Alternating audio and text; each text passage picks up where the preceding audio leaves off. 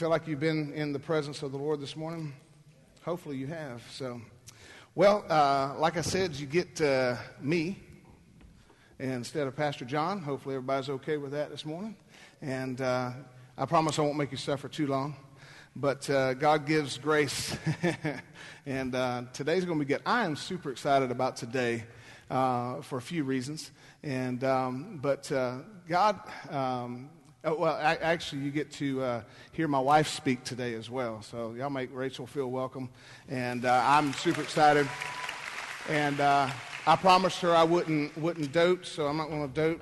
So just know that I'm super proud of my wife and all of her accomplishments and the anointing that God has on her life. So you get that treat today. So in this, when Pastor John said, yes, I want you to speak on Sunday, I talked with Rachel. What kind of... what kind of, thoughts do you have and everything? And I just didn't want to just make it up. And so we started talking about sufficient grace. And it's quite, I'm excited at the same time, a bit intimidated, because how many know that the subject of grace is a massive subject and it's big. And so in the attempt to try to explain grace, I mean, it'll be a feeble attempt at best. But I believe God has placed some things in order and placed some things in our heart that I believe is going to be an encouragement to you. In fact, the more we began to put the outline together and begin to talk about this, the more excited I began. And I like to say this because it seems like lately, any time that I've had a chance to speak, I feel like God has set you up. So you've been set up. So anyway, we're going to pray one more time and just ask the Lord to anoint our lips. Heavenly Father, we just thank you and praise you for this opportunity, Lord. And I humbly come to you. Rachel and I both humbly come to you and just say, God, fill our mouths with your words. In fact, Lord, as as your presence is already here, Holy Spirit, put the very words in our mouth, God, that come from your heart. And I pray, Lord, that we see miracles take place. We see encouragement take place. And we'll just give you praise and glory and honor for that. Just let us speak anointed by you. In Jesus' name we pray. Everybody said, yeah, if you're a good Christian, amen. Sufficient grace is the subject. And like I said, we're going to attempt to do this. But I got a few scriptures that if you'll just stand with me as we read God's Word together. It should come up on the screen as well. But if you have your Bibles, turn to 2 Corinthians chapter 1. And we're going to be reading verses 2 and 4. And then we're going to read the key scripture. I'll have you flip to that in just a moment. But anyway, Paul writing here, obviously we know, most of us know that Paul wrote most of the New Testament, the wisdom that was in that man and the things that he learned and that God showed him and he began to teach really lay a foundation for a lot of our Christian faith and explain things and revelations of things. But he opens up and he says, grace to you and peace from God our Father and the Lord Jesus Christ. Blessed be the God and Father of our Lord Jesus Christ, the Father of mercies and God of all comfort, who comforts us in all our tribulation, that we may be able to comfort those who are in trouble with the comfort with which we ourselves are comforted by God. And then the key verse today, very familiar scripture, 2 Corinthians chapter 12, verse 9. So if you want to give you a couple seconds there to flip there. You'll be very familiar with the scripture if you've been in church long. 2 Corinthians 12, verse 9, it says, and he said, God speaking, my grace is sufficient for you, for my strength is made perfect in weakness. And just a few thoughts, you can be seated. Just a few thoughts on the subject of sufficient grace. I think most of us know this, but just in case, or it always does good, even though how many have ever come across the word and you're like, you know what it means, but it just helps to go to the dictionary and just actually read the meaning. It's like you may not quite have the words in your mouth. Like I'll have my kids ask me, they'll be like, hey, what's the meaning of this word? And I'm like, I know what it means, but to put it into words is another thing. So a lot of times it just helps to go to the dictionary and look up the meaning of grace. Or when you're studying the Bible, not only the dictionary that we have, but also like, the Hebrew and the Greek, and try to get the full picture painted that God wanted to paint in His Word. And so grace, we know that is unmerited favor, or basically unearned or undeserved favor. And how many kind of know what that means? I was reminded this morning of the story in the Bible. How many know the man named by Mephibosheth? Anybody remember him? I'll explain to you. How many know King David? Okay, you know King David? King Saul and his son Jonathan. Saul hated David. He wanted to kill David for reasons. I mean, Saul was the anointed king at one time, and then he rebelled against the heart of God. And so God moved his anointing and calling to King David. And, of course, David killed the giant and all that kind of stuff. And people started saying, King Saul has slayed his thousands, and David has slayed his tens of thousands. And you got this little punk kid who comes and shows up the king. And so over a period of time, he just developed this anger and this animosity and hatred for David. But it's kind of interesting that King Saul's son Jonathan became David's best friend. That's a movie right there, right? A twisted movie. You got the guy who hates, and then we're best friends with the son. And so the prince of Israel, if you will, is best friends with David, who is going to be king. And so, as time goes on, Jonathan has a son named Mephibosheth. And so, eventually, later on in life, and you'd have to go and read all the different stories and, the interactions and things like that. But eventually, King Saul and Jonathan are in battle and both get killed in battle. Well, it was tradition of that day that when the succeeding king would take power, especially if he was from another family, which David was, he would then go to the old king or the previous king's family and kill all the family members, so that there would be no competition and there would be no threat to the new crown. So upon hearing Mephibosheth as a baby had a caretaker, and upon hearing that King Saul and Jonathan had both been killed in battle, so now there's no king and there's no prince to take the throne, and they know that King David has been anointed by Samuel to take Saul's place, the caretaker grabs Mephibosheth and takes off to hide him. In the process of that, Mephibosheth is dropped and is forever crippled from that point on, in hiding. Fast forward a few years later, and David decides, he's like, hey, he calls his, whoever in, investigators or whatever. He said, hey, I want to find out if there's anybody left of the house of Saul. Of course, everybody kind of like, gets a little nervous. And they eventually find out, it's like, yeah, Jonathan's son Mephibosheth, we found him. He's like, I want you to bring him to me. So here's Mephibosheth, already an enemy of the crown. He's crippled for life and can't do anything. He's an invalid. He can't do anything for himself. He's got a caretaker, so he doesn't contribute anything to society or can contribute to anything. And now he's been called by the king. And now he's coming in and he stands in the presence of the king. Certainly he's going to die. And David begins to tell Mephibosheth, he said, because of your father Jonathan and our friendship, this day you will no longer live in the house that you've been living in, the cabin back in the backwoods, on the other side of the mountain, or wherever you've been hiding. But today, you will live in this house. Today, you will be clothed with royal garments, and you will sit with me from now on at my table and eat dinner with me. That is grace. Mephibosheth cannot offer anything but a thank you. He contributes nothing. Unearned, undeserved grace given. And of course, I could go on with other examples, but for time, I don't want to do that, and I've got to get this in context. So grace, the definition, unmerited favor, or unearned, undeserved. And how many glad for God's grace this morning?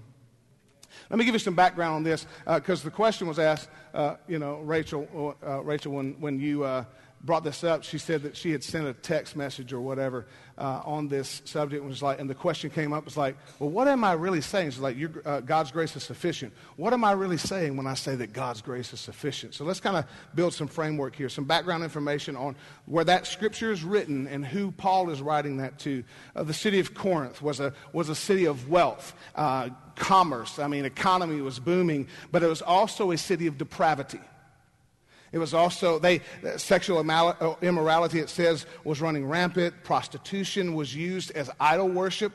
Apparently the Corinthians and the Corinthian Christians had a hard time separating themselves from the cultural practices. So Paul was trying to, somewhat in vain, it seems, to encourage the Corinthian believers to go to higher standards, to live a godly life. Second Corinthians, the letter was actually his third letter, at least, to the group after several lengthy personal visits to try to steer the church in the ways of the Lord. To put it mildly, Paul got frustrated because he kept trying to encourage, and he probably tried the gentle approach, and then he kind of amped it up, and then he just got frustrated and desperately wanted these believers to desire to be the church, those called out from the world into the kingdom. And in chapters 10 and 11 of 2 Corinthians, Paul felt the need to answer a question the Corinthians seemed to be asking themselves. Why should we even listen to Paul? So they were glad and received him well in the beginning, but then they started to question, why should I even listen to Paul? Who is he? Paul acknowledged their grumbling, reporting his awareness that some say his letters are weighty and forceful. Don't you love it when somebody calls you into accountability and says, they're your friend. Maybe they even led you to the Lord or whatever, or you've been growing in the Lord, and then all of a sudden you haven't been quite living it, and a friend loves you enough to call you out on it. Is there anybody that's ever had that happen? It's like, hey, you probably shouldn't do that. How'd it make you feel? All of a sudden, this wonderful, loving friend who you love so much, all of a sudden now you want to slap them because they pointed out something that but you know they're right. I mean, have you ever been there? It's like, yeah, you're right. So then you got to repent for wanting to slap them because they're right. But anyway, they began to say, your letters are weighty and forceful, but in person, you're unimpressive. Your speaking amounts to nothing. Wow, they're really going for the jugular, aren't they? They're really going for the insults. 2 Corinthians chapter 10, verse 10 talks about that's where they were talking about that his letters are weighty and forceful, but we're unimpressed with your speaking ability. The Corinthians were feeling a bit rebellious, and they weren't afraid to say it when Paul wasn't around. So Paul did his best to respond calmly the rest of chapter 10 and the first half of chapter 11, but he eventually even decided to go to sarcasm and mockery. He was infuriated. The Corinthians were choosing to elevate false prophets' teachings above the true gospel he had introduced to them, 2 Corinthians chapter 11. So you kind of see where the framework is happening as it's leading up to this, my grace is sufficient for you.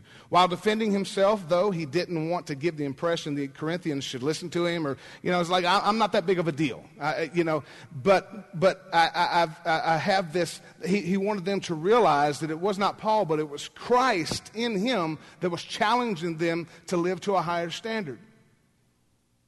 To not be entrapped and entangled with the ways of the depravity and the cultural dynamic that was happening of the idol worship. He wanted them to be called to higher standards and be removed, be sanctified. And how many know what sanctify means? It means to set apart for a holy use. Wanted them to consecrate themselves and sanctify themselves to be used for a holy use. And not, the Bible says that we're supposed to be in the world but not of the world. Right? We're supposed to be set. We're supposed to be different. It's okay to be unique. I mean, I love it when somebody says, you're unique. And then they give you the little grin. They're trying to be complimentary, but it's okay to be unique when it comes to Jesus, right? When it comes to the life of the Christian believer.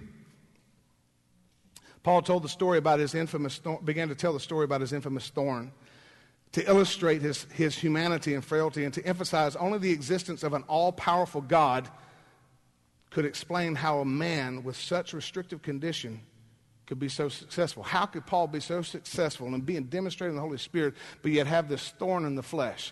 Now it's theorized and different. There's different theories as far as to what the thorn in the flesh was, different commentaries and things like that. But it's never really pinpointed as to what that actual thorn in the flesh was. Within this context, Paul recounted how he asked God to take away his thorn 3 times. So Paul comes up and says, hey, God, can you take this thorn out of my flesh? Whatever the struggle is, this trial was, this thing he was battling, this buffeting spirit as it's called, the enemy's coming and buffeting him. Paul went to him and said, hey, went to God 3 times and said, hey, can you take this away from me? Sort of like Jesus in the Garden of Eden. He's like, may this cup pass from me, but not my will, but yours be done. Yours be done. And so then God responds this way, my grace, and it's 2 Corinthians chapter 12:9, it should come up on the screen. My grace is sufficient for you, for my power or my strength is made perfect in weakness. Therefore, most gladly, I will rather boast in my infirmities, that the power of Christ may rest upon me. It's kind of funny. When I looked at that, it's like, here's this thing that Paul brings to the Lord, and 3 times he's begging God to take it away from him, and then God's response is like, well, my grace is sufficient for you, for my strength is made perfect in weakness. And of course, then he goes on to say, therefore, most gladly I will rather boast in my infirmities. I kind of wonder if he got to that place immediately, because I think my human response would be like, well, thanks a lot, God. I bring this to you, and you just say, hey, you're just going to leave me in the condition? How many of you have ever felt like that? It's like, well, thanks a lot, God. I really need you to move this mountain out of the way. But he said, my grace is sufficient for you, and my strength is made perfect in weakness. So when Ben was texting with me while I was working this week, we were talking about this scripture. And it was funny because I'd actually the same day or the day before, sent it to a friend. And that friend was waiting on some test results. And as Christians, we could probably all quote 100 different verses that we've heard over our life that could encourage someone going through different seasons. And I had actually set a timer in my phone to send my friend a text just to let her know I was praying for her. And when I went to send her a text, this verse dropped into my spirit, and I thought, it's perfect for what she needs right now. And I sent it, but then I was like, but wait, what am I even saying? Like, how many of you have done that? Like, you've heard these verses all your life, and you say them, and you quote them, but do you really, truly let them come onto you? Let them come into your heart. Let them come into your spirit and really know what it's saying. And so we were texting back and forth about it, and the word that I got kind of hung up on is sufficient. And so I looked it up. And there's lots of meanings for sufficient, but one of the words that just popped out almost in bold to me was the word enough. And it's almost like God was just really saying to me, my grace is enough for you. And in a little bit further in, I'm going to share a few things about God's grace being enough. But it just, when you put those together, God's grace, the favor that we don't deserve, along with it being enough, it just really sets the tone for all of the things that we walk through in life. Enough, means occurring in such a quantity as to fully meet a need. Like enough, it's enough to meet a need or or a promised end, right? That God's grace is sufficient. It's enough. So God's favor and blessing will fully meet our need. The question is begged then, for what? Some needs, all needs, or specific needs.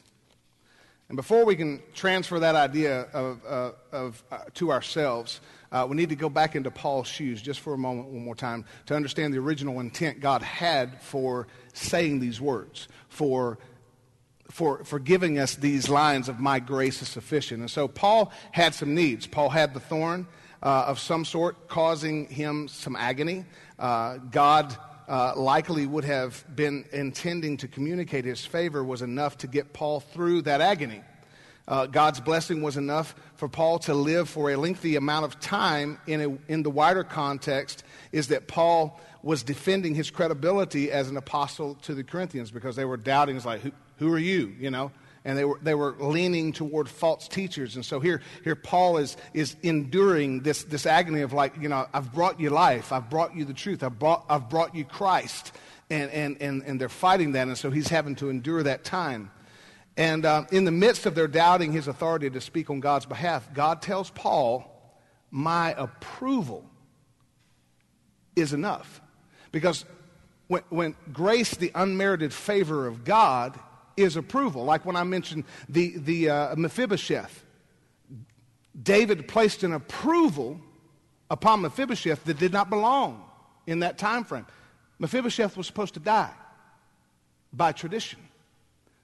But because of the grace in David's heart, he passed favor. He passed approval. Now you can't touch Mephibosheth. Otherwise, you fear the wrath of the king.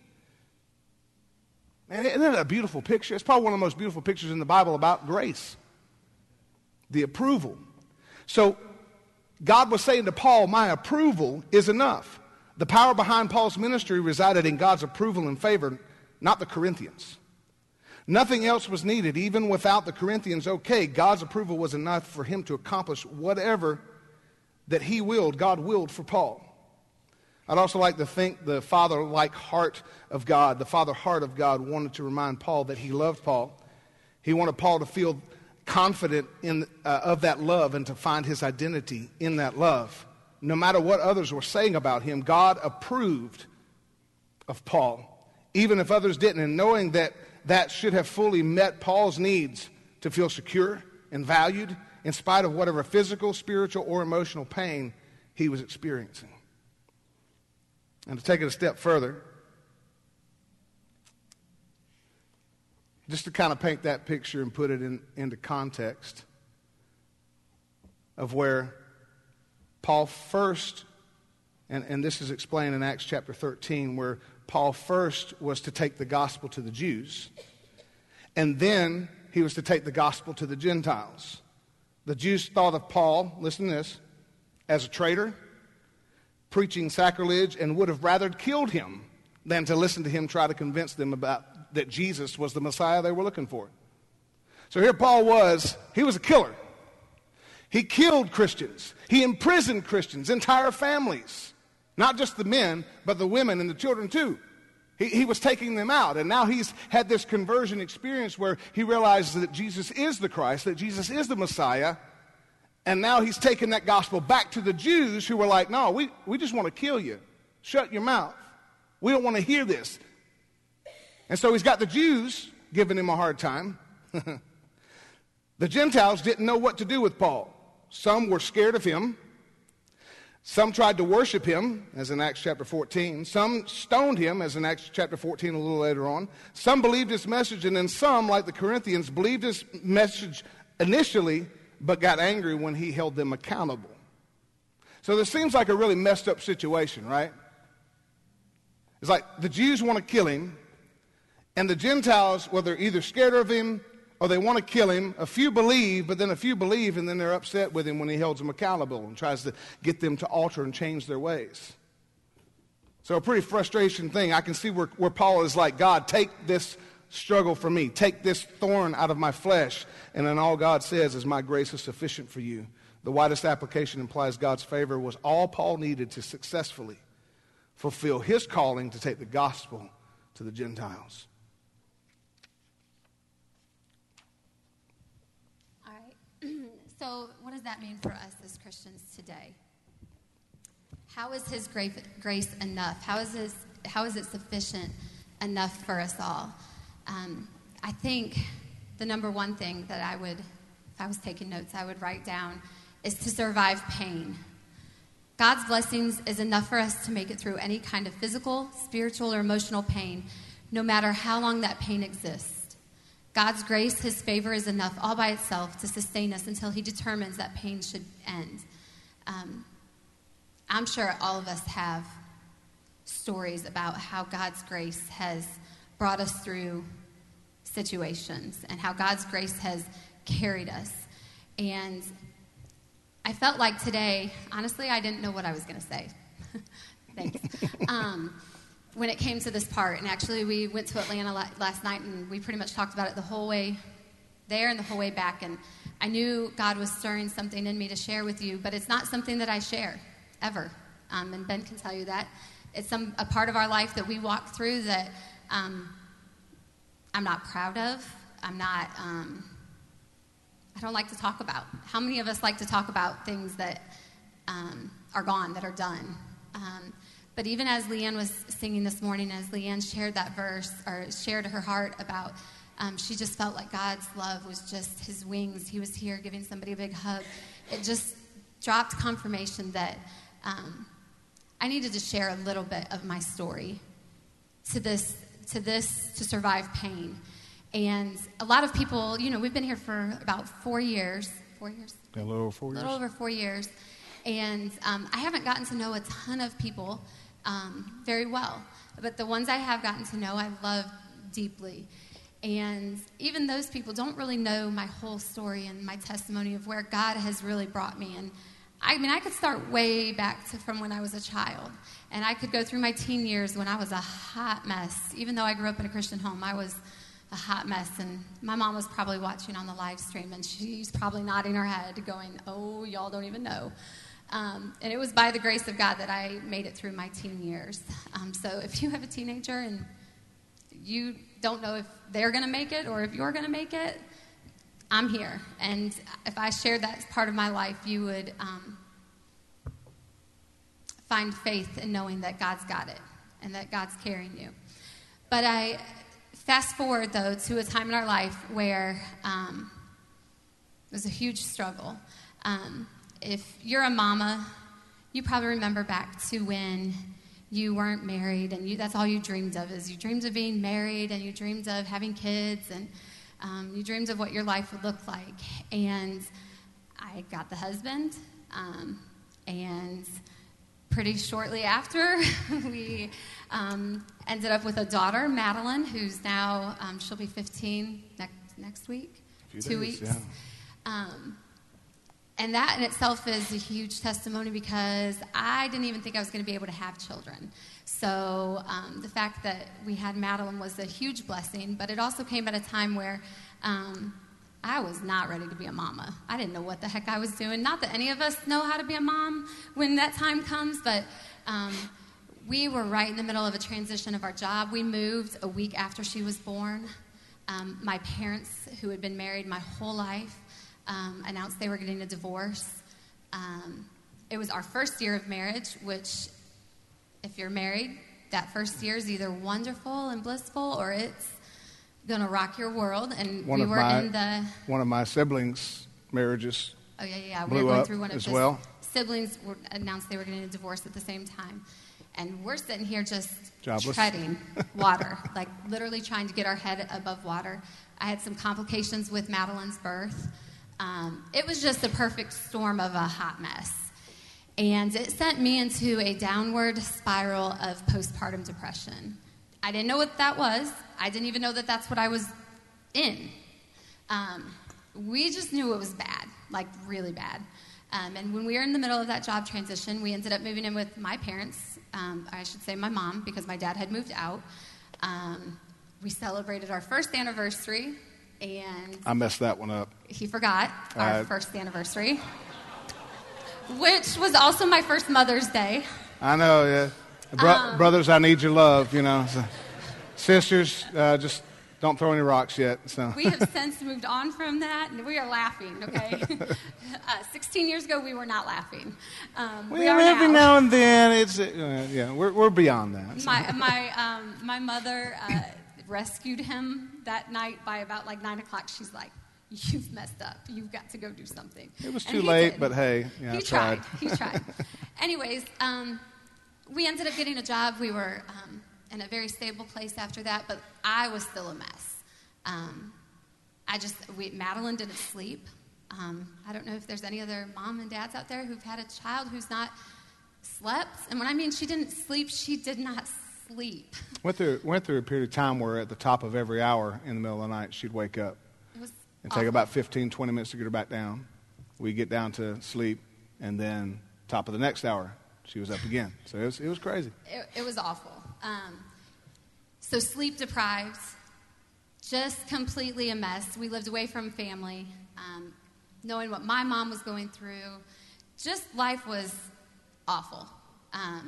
but it should be good. In everybody else's eyes, you're married, you have a beautiful daughter, your husband's a pastor, you guys love Jesus, it's great. No, it was far from great. We kind of stumbled through, and then comes Connor. And Connor is 12, and goodness, the Lord knew we needed a sweet baby that slept, and that child slept almost straight home from the hospital. And I felt like I kind of leveled off a little bit. The things and the feelings that I was feeling kind of leveled off until Connor was about 10 months old. And then it was like someone flipped a light switch on. And I even went to Ben and I said, it's back. I don't know what it is, but it's back. And it was worse. And I felt like I was trapped in my body, but was out here doing something completely different. And I felt impulsive, yet couldn't do anything. I didn't want to get out of bed. I didn't want to function. That whole time period's very blurry. He actually was asking me about it yesterday, and we were talking about it, and I don't know if it's just I've kind of buried it and let Jesus just take it, or if I really don't remember a lot. But the things I do remember were I was an awful wife. I was not a great mother. I was not a good friend, sister, daughter, you name it. It was bad. I was bad. And I'll add something here, which we discussed the possibility, but during this same time, I love the Lord, leading worship, doing my best, but at the same time, struggling with pornography. And that's when that got discovered. So imagine all that she's going through, and then add the pain and failure that I'm doing while I'm leading worship. And that was tough. That was bad. That was wrong to be putting that on her. But at the same time, this is the storm that was happening in our life. And so contributing to that pain, yeah. You could only imagine the turmoil that was happening in our home, and the lack of peace. And we finally decided I needed to go talk to someone. I needed to get help. I think my mom kind of helped contribute to that. She said, you've got to do something. I recognized it was there, but there was, nothing worked. People would give me scriptures. People would, there was no texting back then. It's weird to even think about, but when I would see people at church, they could tell I was going through something, and a few people knew. And they would share scriptures, but if you've never been in a dark, dark, dark place, you don't get that sometimes even scriptures just fall empty. I knew them. I could speak them to you. But people saying them back to me is just like, okay, that's good for you. It's not going to work for me. No, that's great. Yep, he has a plan. If this is his plan, wow, I must be his favorite. If this is what I have to go through, yay, me. Like, how'd I get picked for this? When you are at the bottom, nothing, and nothing anybody does or says can help. It's got to be Jesus, and only Jesus. And it took a minute for that, but going back to getting help, I went to our family doctor, and he goes, oh, yeah, that's baby blues. Let me just write you a prescription. Take this. You're going to feel way better. Come back in a couple weeks, and we'll talk about it. Okay, that works. I'm going to do what my doctor says, right? Right? No. For some people that works, so I don't want to, there's no judgment. If there's anybody taking anything, there's no judgment on that. For me, it created a bigger mess. It actually gave me suicidal thoughts and made me crazy, literally. I have no problem admitting that. It made me nuts. Now, I will say through this postpartum depression, I never had thoughts of hurting my children or wanting ill towards my kids or towards my husband. It was all me. Like, everything was internal. It was all directed at me. I needed to go away. I needed to be done. They didn't love me. My husband didn't love me. My kids didn't need me. It was all directed at me. And we decided that medicine needed to come out of my body pretty quickly because I was not doing well at all. And this man is so much, he's full of so much grace because not a lot of people would stand by their wife going through what I was going through. But he did. And he has a lot of patience, let me tell you that. But I remember one night, it was a Saturday night, and I don't even remember where I was going or why I was not even at home. I don't know if we had gotten in an argument, which is very possible at that time in our life, but I was driving around, and I remember calling him and literally thinking the only thing that can make this better is if I just drive my car off the road and hit a tree.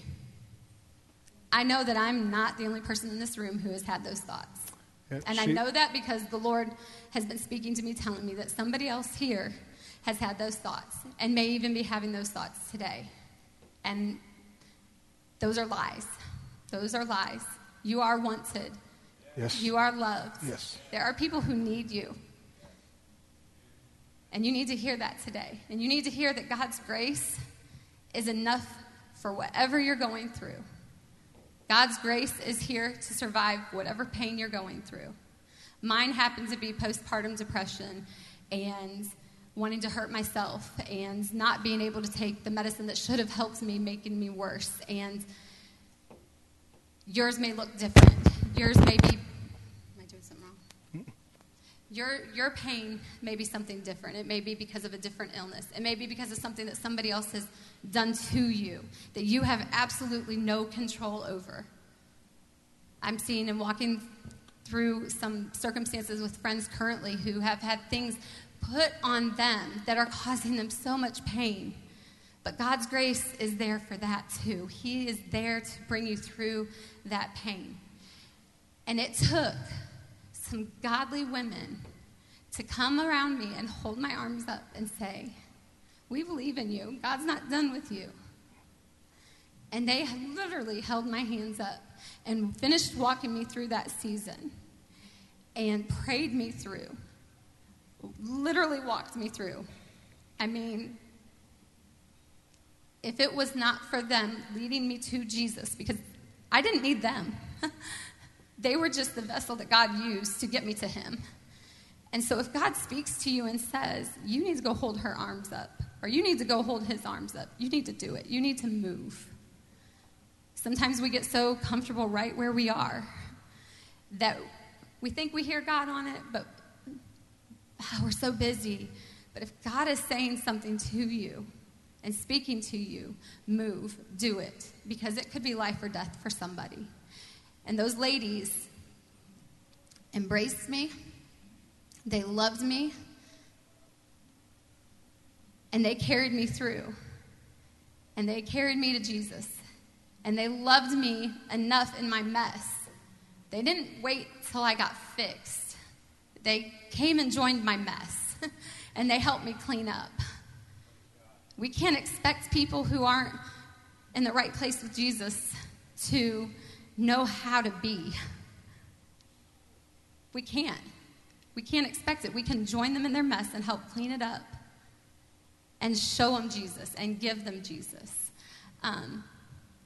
So I know personally that God's grace is enough to get you through and survive any pain that is coming through in your life. And one more thing with that, we had some other issues after I came out of that postpartum depression. Physically, I ended up having to have surgery where I was pretty much told, good luck having any more kids, and we went through a miscarriage, and then Madeline, our sweet 15-year-old now, she was, 4 then? Yeah, about 4. 4, yeah, around 4. Said, I want a baby sister. Well, having walked through what we walked through after having 2 kids, nope. We are not doing that again. Yet, I had a peace about it. And she, and plus with the physical aspects that were going on in my life, I didn't think it was even going to be possible. But she prayed that she would have a baby sister. Now, Mind you, now she tells us that when she prayed that prayer, she thought she was going to have a playmate right away. She didn't realize it was going to be an annoying little baby sister. She thought she was going to have a little 5-year-old that came and was playing with her. No, they love each other. But anyways, the Lord allowed me to have another child, and it was a girl, and her name is Eliana Rejoice. And she is going to be 10 in about a month. And I had absolutely zero postpartum depression after her. It was, right? I'm saying thank you, Jesus. Yeah. But it was prayed for. We prayed for it in advance. We asked God for it in advance. We prayed. I went to people. I opened my heart up and said, this has been a struggle.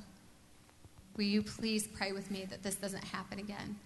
And God graced us with a wonderful pregnancy, an amazing birth, and her childhood has been great. I couldn't imagine our life without her. She's a little spitfire. She's funny, but she loves super big. Mm-hmm. But I believe that God's grace is enough to cover your pain and to survive your pain. That leads me up to a slight interject follow-up to this. With the birth of our youngest, Eliana, and those things changing for us. About 450 times in the Bible, approximately, the Bible says, and it came to pass. So God's grace is sufficient and enough for you in the pain, in the struggle, in the circumstance, but it didn't come to stay, it came to pass. At some point, now each person's story is different, the outcome's different, the length of the process is different for everyone. Some of you under today's message and hearing these words, it's just what you needed. And maybe your struggle is coming to an end immediately. But then some of you may be just beginning a struggle, or you may be in the middle and you don't see the light of the day. I'm just here to tell you, over 450 times, I think God was trying to get a point across. It didn't come to stay, it came to pass. So there is going to be healing. There is going to be strength. There is going to be victory. The hard part is the holding on. There is that fleshly response. And I'm not saying fleshly in a condescending or a reprimand way, but our flesh responds with, thanks a lot, God. I wanted you to fix it. But he doesn't fix it all the time. He doesn't fix it right away. For some, he doesn't fix it until we pass over into glory. And we pass away in this life, and we open up our eyes in the next. But some, God's got a plan, and it calls for trust. It calls for, just trust me, my grace is enough. And quickly go through a couple more points, and then we're going to get to the end. But the other thing is God's grace is enough to empower us for ministry. See, and when I say ministry, I'm not just talking about a preaching gift. I'm not talking about a worship leading gift or the ability to lead in that sense, or to pastor children or to pastor youth or whatever. I'm not just talking about a preaching ministry, because we all have a ministry. If you're called by God, you have a ministry, even if it's just being a witness and a light where you work or in your business or in those things. We all have a ministry. God wants to take your gifts and talents and use that to minister to someone else. So God empowers us for ministry. The purpose, God's kingdom purposes are accomplished by his endorsement alone, not human approval, ability, or ambition. We all have a ministry, and his grace, his blessing, and approval is enough all by itself to make our ministries flourish and bloom. All right, the next one would be to establish our security. We all wonder to varying degrees if we are loved, valued, appreciated, accepted, approved of, desired, all of those things. Too often we look to others to affirm our worth, and God's grace, his approval is enough all by itself to solidify our true worth. And again, me, I struggle with that. I struggle with that big time. I think a lot of us probably do. We want to know that what we do, people approve of. We want to know that our boss thinks what we're doing is good enough. We want to we want people to we want our husbands to think that we are good wives and approve of us. We want people to think we're good parents. We want people to approve of that. We want people to value us. And there's nothing wrong with that if we are allowing God's value to speak over us first. And if we are allowing his desires and his things that he thinks about us first and foremost to come on us. And that's hard. That's where you have to ask for God's grace big time in that, because I think, and this may be speaking out of line, but women, I think, struggle with those insecurities a lot more than men do. But I know that men want to also feel that worth from their boss. They want to feel from their wife that they are the best, you know? And I think it's very important for us to know that God's grace, his approval, is all we need. And that's what he was telling Paul in that scripture. I'm it. Like, I got this. You know? I approve of you. You don't need anything else but what I'm saying and what I'm telling you right now. And I read once, and it's kind of one of those cheesy Christian little sayings, but it said, don't put a question mark where God has already put a period. And God has already put his approval on you. You don't need man's approval. You don't need anybody else. Just walk out in what God has given you and the grace that he has given you to be who he has called you to be. And also, finally, the last point, to fulfill our callings. We're all here for two reasons: to know God and to make him known. How we make him known and to whom may vary, but ultimately we are called to the same thing. That's where, going back to the ministry thing, we all have a ministry, to make him known. And the calling is not for the faint of heart, because your calling it will produce struggles in your life. There'll be struggles to overcome. But God's grace, his favor, and blessing and approval is enough all by itself to empower us to do what we're supposed to do, what we're supposed to be doing. Amen? So all this pain and all this stuff, and I want to take us back to our key verse, 2 Corinthians chapter 12, verse 9, where it says, God said to him, my grace is sufficient for you. And I want to key on this next phrase, because here's where I'm going to conclude. For my strength is made perfect in weakness. Look up the weakness definition. Like I said, we all kind of basically know what weakness is, but it kind of helps, like I said, to read the actual meaning. So here's the definition. Weakness is the state or condition of lacking strength, a quality or feature regarded as a disadvantage or fault. Synonyms that go with this are the word fault, flaw, defect, deficiency, weak point, failing, shortcoming, weak link, imperfection. Anybody feel encouraged right now? But how many have felt this? I'm weak. I don't have all the abilities, the skills. I'm not whole. I'm not this or that. And so I'm going to read real quick, John chapter 9. I believe it's important to read this, and then I want to introduce you to somebody. Chapter 9 says, and Jesus passed by, he saw a man which was blind from his birth, and his disciples asked him, saying, Master, who sinned? Who did sin, this man or his parents, that he was born blind? Neither hath this man sinned or his parents, but that the works of God should be made manifest in him.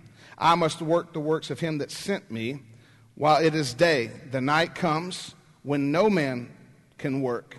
As long as I am in the world, I am the light of the world. When Jesus had thus spoken, he spat on the ground. How many remember this story? And he made clay, and he took the clay, and he anointed the eyes of the blind man with clay. There's another thank you, God moment. Thanks a lot. Putting mud on my eyes. And he said unto him, go wash in the pool of Siloam. Now, I thought it was interesting that it says, which by interpretation means sent.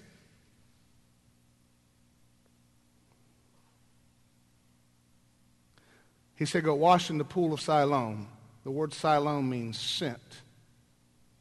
God has washed you, and He's anointed you, and He sent you. I just thought it was kind of, maybe it jumped off of the page at me, but I thought it was a pretty awesome word picture, which by interpretation means sent. He went his way, therefore, and washed, and came seeing.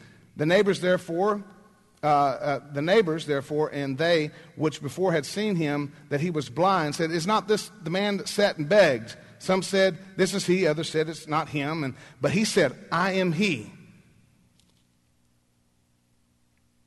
Therefore said they unto him, how were your eyes opened? And he answered to them, a man that is called Jesus made clay and anointed mine eyes, and said unto me, he sent me to the pool of Siloam and wash. He said, go to the pool and wash. And I went and washed, and I received my sight. I want to introduce you to a man who's probably, over the last few years, has become one of my heroes. Now, he's not physically here, although I wish he was, because if he was, I wouldn't be speaking today. But anytime that I ever feel deficient, or like I've got a defect, this guy's videos start popping up. And you may have seen his videos, but I think it's going to be very important to introduce this man. His name is Nick Vujicic. And after you watch this man, it's kind of hard to complain, because God does have a plan for you, and His grace is sufficient for you. So let's see Nick. You know, I think a lot of people are waiting on God to change a circumstance to really be truly content in the Lord Jesus. But if you're not truly content in what Jesus has already done for you, you do not know what He's really done for you. And that has set me free. And that has given me a platform to believe in miracles, but at the same time, not have to wait for miracles to happen before my joy in Jesus is true and full. Growing up in church, you know, every Sunday, singing that song, Jesus loves me, this I know, for the Bible tells me so. You know, to believe that God loves us requires a lot of faith, because I had a lot of questions. If God loved me, then why did He let me be born this way? If God can do all miracles and anything that I ask, He can do it, then why doesn't He give me arms and legs when I ask Him to relieve me of my pain? I wanted to know the answer. I actually felt that God, for some reason, wasn't listening. For some reason, didn't answer my prayer. And I was starting to think that He wasn't real. What was so, I guess, really difficult to get through were the years between ages 8 and 12. I was actually the first special needs child to be integrated into a mainstream school. Being the only one with no arms and no legs, of course, and in a wheelchair, I had a lot of unwanted attention, feeling depressed, feeling alone. And at age 10, I actually tried to commit suicide by drowning myself in 6 inches of water in my family bathtub. After a whole day of being bullied and teased, I just didn't want to live anymore.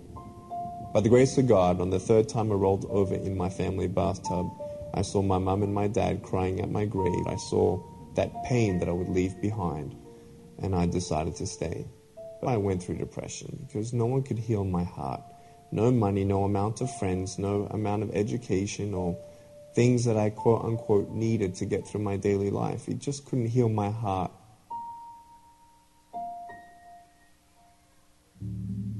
Finally, at age 15, God answered my prayer. It was when I read John chapter 9. A man was born blind, born with a disability that no one could actually explain. And that sort of sounded familiar to me. People asked Jesus, why was this man born blind? And Jesus said it was done so that the works of God would be revealed through him. And faith came over me. Hearing of the word produces faith. It is a gift. It is not a focus that you can muster up inside. It is a gift given from God when you hear the promises through His word. And that changed my life. He healed my heart, and now I can be an instrument in His hand to let people know as a miracle, seeing his strength perfected in my weakness, that would have otherwise been not as powerful. It's more powerful seeing a man without arms and legs smiling than someone who got their miracle. What about for the people who didn't get their miracle? And for anyone who's watching right now who thinks that God doesn't have a purpose and what can God ever do with me? Well, look what God did with me. If God can use a man without arms and legs to be his hands and feet, there is not one person watching this program where God can't use their broken pieces too. Now I want to quote Romans 8:28, where it says, all things come together for the good for those who love him. You know, I thought that the greatest burden in my life was my circumstance. It is not. The greatest burden in your life is not your circumstance.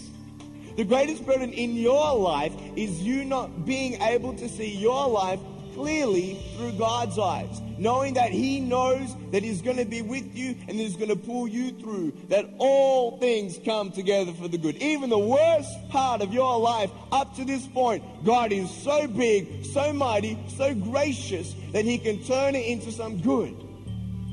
If I was born without arms and legs, and God did not give me arms and legs miraculously for one soul, bring it on.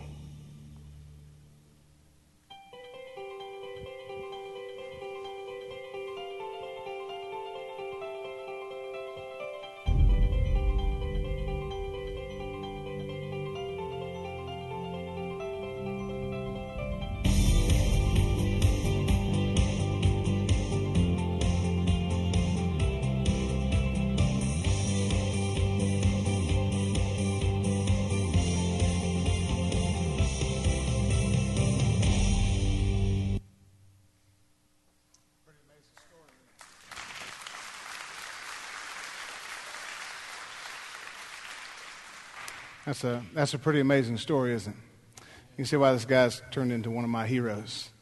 Is because I love what he said. Your greatest burden in life is not the struggle or the deficiency or defect or whatever you want to label it as that hinders you in life or you feel like hinders you in life.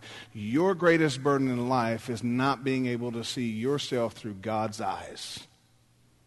Because God does have a plan, and it doesn't matter what the struggle it might be. It doesn't matter what sickness you may be dwelling in or whatever. And let me just quickly point out as well, you may be struggling with a sin. One of the things that was pointed out in Scripture that sometimes eating, which I struggle with that, so I probably need to repent today.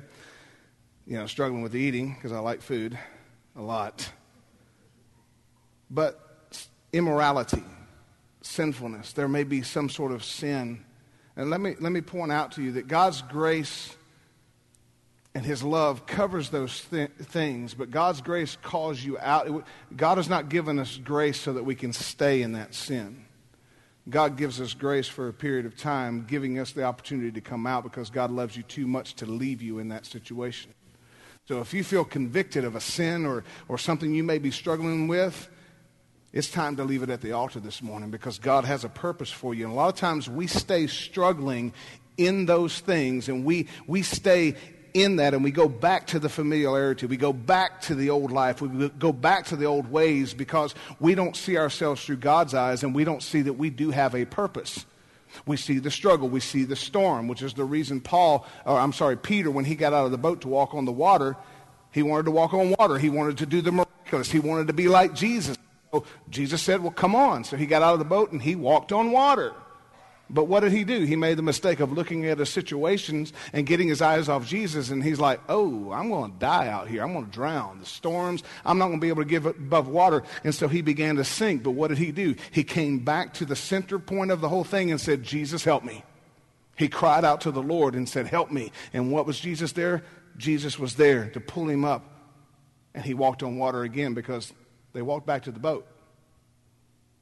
So God's grace is sufficient no matter what you're going through. And so I want you to see yourself through God's eyes, not your eyes. And you may have to just Shut your eyes and just begin to look. You may have to make a determination in yourself, just like Joshua did. He said, as for me and my house, we will serve the Lord. You may just have to make that stand. You may have to build an altar of remembrance right there, saying, this is the day where I turned away. This is the day where I gave it up and let God move in my life. This is the day that I quit seeing myself through my eyes or through the eyes of someone else who told me I'm not worth it, or I'm this or that person who hurt me, and that person that took advantage of me, or that person that keeps saying things about me, or the enemy that keeps coming in and I keep struggling with the thoughts that I'm never going to make it, or the sickness or the disease or whatever you may be struggling with. This is the day that I laid it on the altar before the Lord, and I said, no more. I will look at myself through the eyes of my Savior, because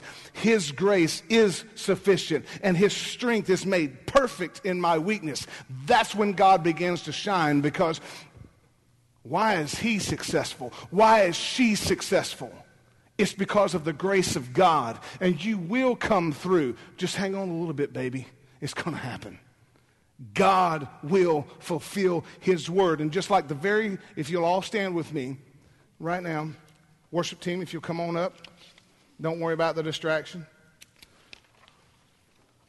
But if you'll listen to me real quick, that's why in the first opening scriptures that I read, grace to you and peace from God our Father, the Lord Jesus Christ, the Father of mercies and God of all comfort, who comforts us in all our tribulation, that we, the ones who are going through the tribulation, may be able to comfort those who are in trouble with the comfort we which ourselves have been comforted by God. So you're going through to comfort somebody else. You're going through those situations because one day it's going to be your words of life, your words of healing that come out of your mouth to bring healing and to bring the miracle in somebody else. You're being prepared to be somebody else's miracle. And today, Jesus Christ is the miracle that you need. So if you allow me just a couple more minutes, I'm sorry I'm late, and I know your bellies are rumbling because you need to eat lunch. If you allow me just a few more minutes so that we can take this to Jesus and lay it on the altar before Him. So if any of this is spoken to you, it doesn't have to be a sin, but maybe it is. Maybe it's just I need to see see myself through your eyes. God, give me the grace. Help me to see your grace. Help me to trust in your word, that you will fulfill it, and that I cling to the promise that it didn't come to stay, it came to pass. Heavenly Father, I pray that you minister to each one. God, as we just bring this before you and we worship you for a few more minutes, 2 or 3 minutes, God, I just pray that we give it to you right now. In Jesus' name, I want you to come and I want you to bring it to the altar. If anything is spoken to you about that, if God is speaking to your heart and wooing you, bring it to the altar. Bring it to Him. Have that altar encounter with Him and say, God, I trust in you. I bring it to you in Jesus' name. Hallelujah. Lord, I come running to you. Sing shelter, shelter, healer, Savior. I am running to you. You are my shelter, shelter, healer, healer, Savior. I am running to you. You're my shelter. Shelter, healer, my Savior, Savior, I am running to you. You're my shelter, Shelter, my healer, healer, You're my Savior, Savior, I am running to you. Here I come, Lord, shelter, Shelter,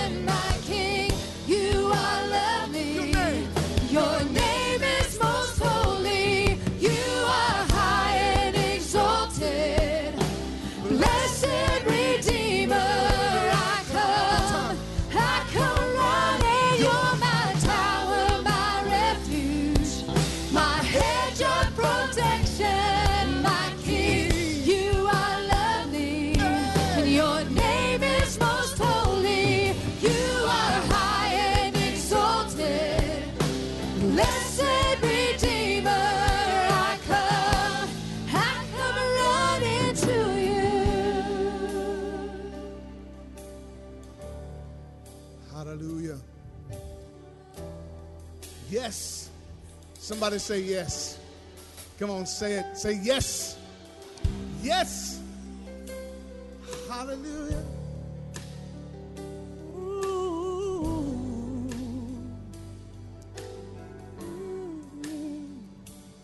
Shelter. Shelter. Healer. Savior, I am running to you. You're my shelter. Shelter. Healer. Savior. Savior, I am running to you. Those that are in the altars right now, I know you're praying, but if you'll stand up real quick, I want to pray over you. I want everybody out there to stretch your hands forth to each one. Because each one, I don't know your struggles. I don't know your pain or what you're going through. But God does. And I want you to know that His grace is sufficient. God's got a purpose in it. God's got a plan in it. And the Bible says to cast all your cares upon Him and to take His yoke upon you, because His burden is easy. His burden is light. His yoke is easy and His burden is light. That doesn't mean it's not going to be painful from time to time. But His promise is that His grace is sufficient. It is enough. And you can look back at the struggles you've already been through. And you've heard me say this before. Your heart's still ticking. Your lungs are still sucking air. You still got a testimony in the making. And if you are in Christ, well, if you take your last breath here and you take it there, well, your struggle's over. You've received the promise in that sense. But God's got a purpose. You're still around here for a reason. So I want to pray for you. Everybody stretch your hand this way as we pray for each one. Heavenly Father, God, I just thank you for each one that has come to the altar, and God, just giving it to you, God. And I just pray that you would, in the only way that you know how, my words are feeble, Rachel's words are feeble, any preacher's words are feeble, God, trying to explain this big, vast thing of grace, Lord, and it's just impossible to clearly communicate grace, but your Holy Spirit can. So, Holy Spirit, I pray that you download. I pray that you would infuse. I pray that you would breathe the breath of life into each person here, God, as they receive and know that your grace is enough. It is sufficient. And that your strength is going to be made perfect, is being made perfect in their weakness this very moment. You're working on their behalf. God, I pray that you restore relationships. I pray that you restore homes. I pray that you restore health and healing and wholeness, God. Strengthen bodies, strengthen minds, strengthen spirit, God. I pray healing of emotional pain, God. I pray for healing of the hurt of loss, God. I pray, God, that you would just infuse that life-giving breath, that life-giving strength from your Holy Spirit. And, Father, we give you praise and glory and honor for that in Jesus' name. And before you go, I think we ought to give God a hand clap of praise, thanking Him for His grace. Come on. Come on. Don't patty cake. Don't patty cake. Give God some praise. Thank you, Jesus. Thank you, Lord. Yes. Have a good Lord's Day today. Love on somebody as you go. And give grace. Amen.